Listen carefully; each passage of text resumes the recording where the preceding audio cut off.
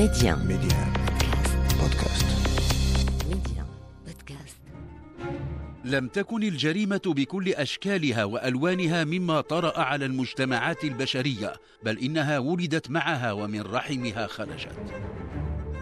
عبر التاريخ شدت الأنظار جرائم وذاع صيت مجرمين ووقائع ألهمت العديد من الكتاب وجعلتهم يبدعون. الروايات البوليسية تنطلق من وقائع ومن ملفات تعاطت معها أجهزة الأمن، تتبع خيوطها وصولا إلى النهاية. قد تكون نهاية أمام القضاء يفصل فيها، أو هي نهاية حياة.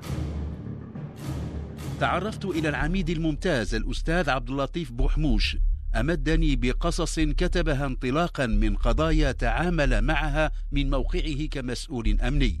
أسست على تلك القصص وكتبت لكم الصيغة الإذاعية لسلسلتكم ملفات بوليسية، سلسلة تعود إليكم الآن في صيغة جديدة خاصة بالبودكاست. معكم عبد الصادق بن عيسى في بودكاست ملفات بوليسية.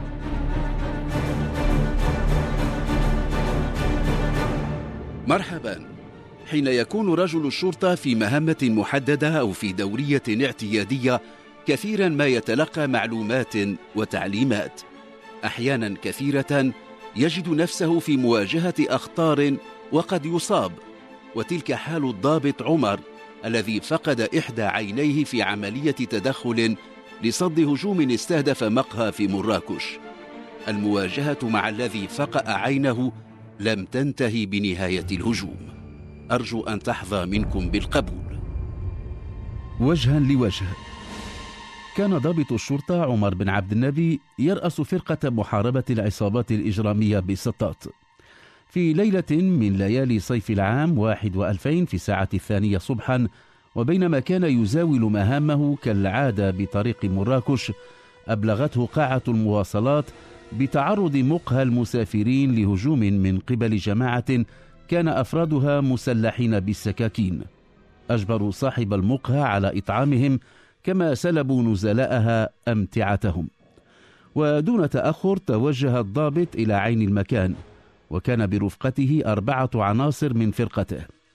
ولما وصلوا وجدوا 6 أفراد من الفرقة الحضرية قد تم إرسالهم للمساعدة. تم الإطباق على أفراد العصابة داخل المقهى بعد أن أغلق المنفذ الوحيد. كانوا محاصرين في الداخل. ولما وصل الضابط عمر بن عبد النبي إلى الباب وجد صعوبة في اقتحامه، كما أنه قدر أنه يتعذر استعمال السلاح في مواجهة أفراد تلك العصابة الذين اختلطوا بالمسافرين والزبناء. لم يكن من خيار سوى الاشتباك المباشر. بعد 5 دقائق كان رجال الأمن قد تمكنوا من شل حركة 3 من أفراد العصابة. أخرجوهم من المقهى مصفدين.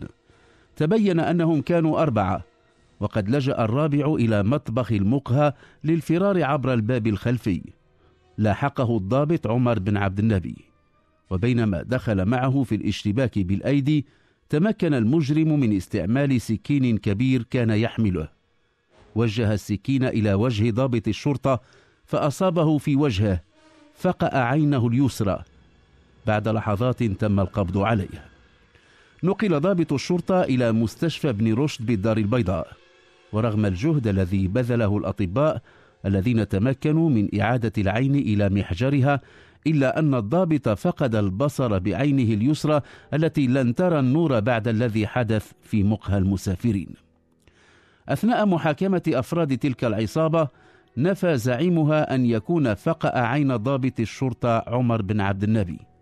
تم الحكم عليه بالسجن 6 أشهر لإدانته في الأفعال الأخرى المنسوبة إليها، بينما قضى الضابط نحو من عام قيد العلاج.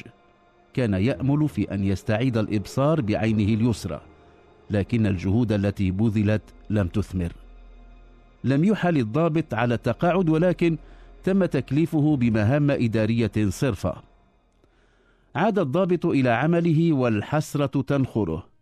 يرى الضابط عمر أن من تسبب له في فقدان الإبصار بعينه اليسرى لم ينل العقاب الذي يستحق.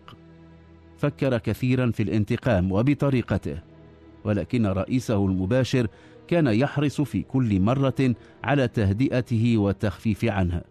أقنعه بأنه لا ينبغي له أن يضع نفسه في مستوى ذاك المجرم الذي لا شك أنه سيلقى جزاءه في يوم من الأيام. قبل الواقع وراح يقوم بواجبه، حيث تخصص في تحرير المحاضر. مرت 3 سنوات على الحادث، والمجرم المذكور واسمه سمير بن عبد السلام الملقب بالشيطان يزداد شراسة ويجوب المدينة شرقا وغربا، ينشر الرعب في كل مكان يمر منها، ولا أحد يقوى على مواجهته. وقد ساعدته في ذلك الشهرة التي نالها بأنه هو من فقأ عين ضابط الشرطة. وقد سجلت في حقه عدة شكايات حتى ارتفع عدد ضحاياه إلى عشرات، وكلما كانت الشرطة القضائية تنصب له فخا إلا واستطاع الإفلات. كان ذا دهاء، كثيرون كانوا يخشونه ويتقون شروره.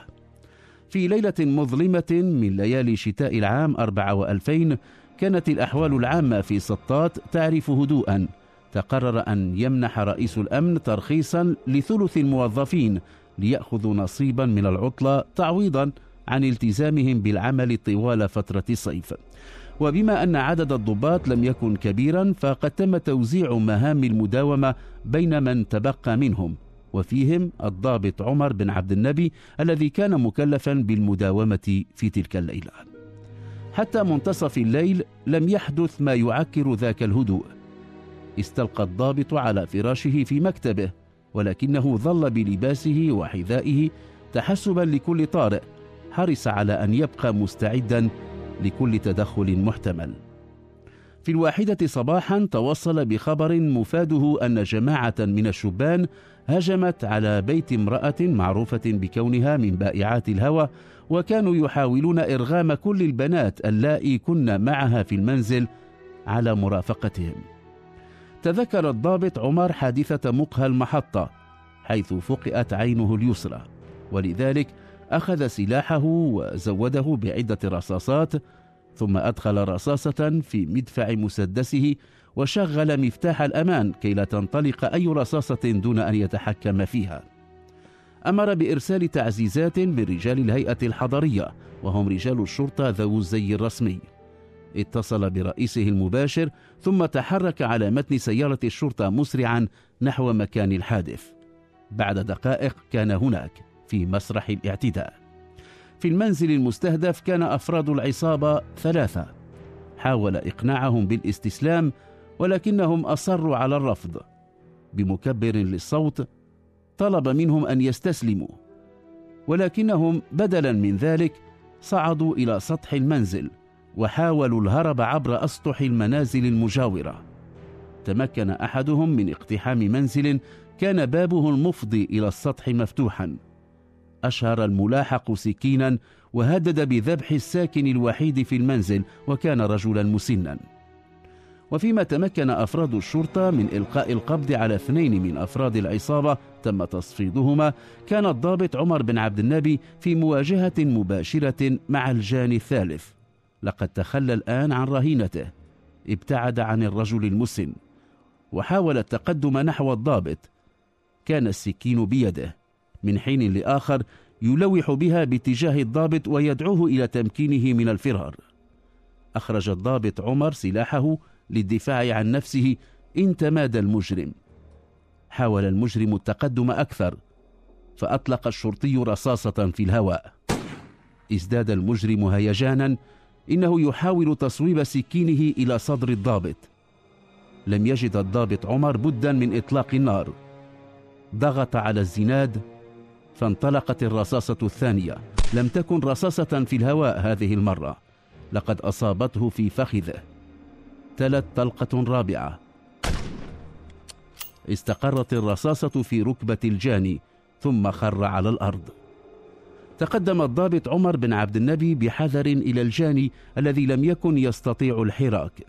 جرده من سكينه وقيده. في تلك اللحظة التحق به معاونه. تأكد الضابط أن الذي كان يواجهه قبل قليل لم يكن سوى المدعو سمير بن عبد السلام، المجرم نفسه الذي فقأ عينه اليسرى في مقهى المسافرين. تلك حادثة لن ينساها الضابط عمر ما بقي حيا. في فجر ذاك اليوم أبصر للمرة الأخيرة بعينه اليسرى. بسبب هذه الخلفية، وإن كان الأمر لا يعني البتة تصفية حساب قديم بين الضابط والمجرم، تم إبلاغ وكيل الملك بحيثيات الموضوع، وبهذا الجانب منه على وجه التحديد. وتفاديا لكل ما قد يسيء إلى سمعة الشرطة، تقرر توجيه ملتمس بحث إلى قاضي التحقيق. كان الوضع يقتضي تخلي الشرطة القضائية عن التحقيق. قال الضمين للقاضي الذي استمع إليه في المستشفى إن ضابط الشرطة اعتدى عليه وأطلق عليه الرصاص دون أن يكون في حالة دفاع شرعي عن النفس. اعتقد القاضي أن الشرطي إنما افتعل التدخل للانتقام من الضنين وتصفية حسابه معه. حين استماعه للضابط رشيد سأله عن الظروف التي أصيب فيها في عينه اليسرى، فحكى له وقائع مقهى المسافرين. لم يكن الضابط يستطيع إخفاء انتشائه بما تمكن من إنجازه في تلك الليلة، شعور يتمازج فيه الإحساس بالنجاح في أداء الواجب، وأيضا شعور بنشوة الثأر. بعد أن انتهى قاضي التحقيق من استجوابه، وقد أحس الضابط عمر بأنه مال إلى تصديق ما قاله المجرم وجنح إلى ترجيح فرضية الانتقام، انصرف الضابط عمر، توجه إلى رئيسه المباشر وعبر عن استيائه من موقف قاضي التحقيق. دافع مسؤولون أمنيون من مستويات رفيعة عن الضابط عمر بن عبد النبي. لم يكن هناك مجال للمقارنة بين الضابط والمجرم. المجرم فقأ عين الشرطي، وكان الشرطي يقوم لحظتها بواجب حماية المواطنين. الشرطي أطلق النار على المجرم ولم يعلم إلا بعد إذن أنه كان وجها لوجه مع من فقأ عينه. معكم عبد الصادق بن عيسى في بودكاست ملفات بوليسية. ترقبونا في قصة جديدة وبودكاست جديد، سنكون معكم.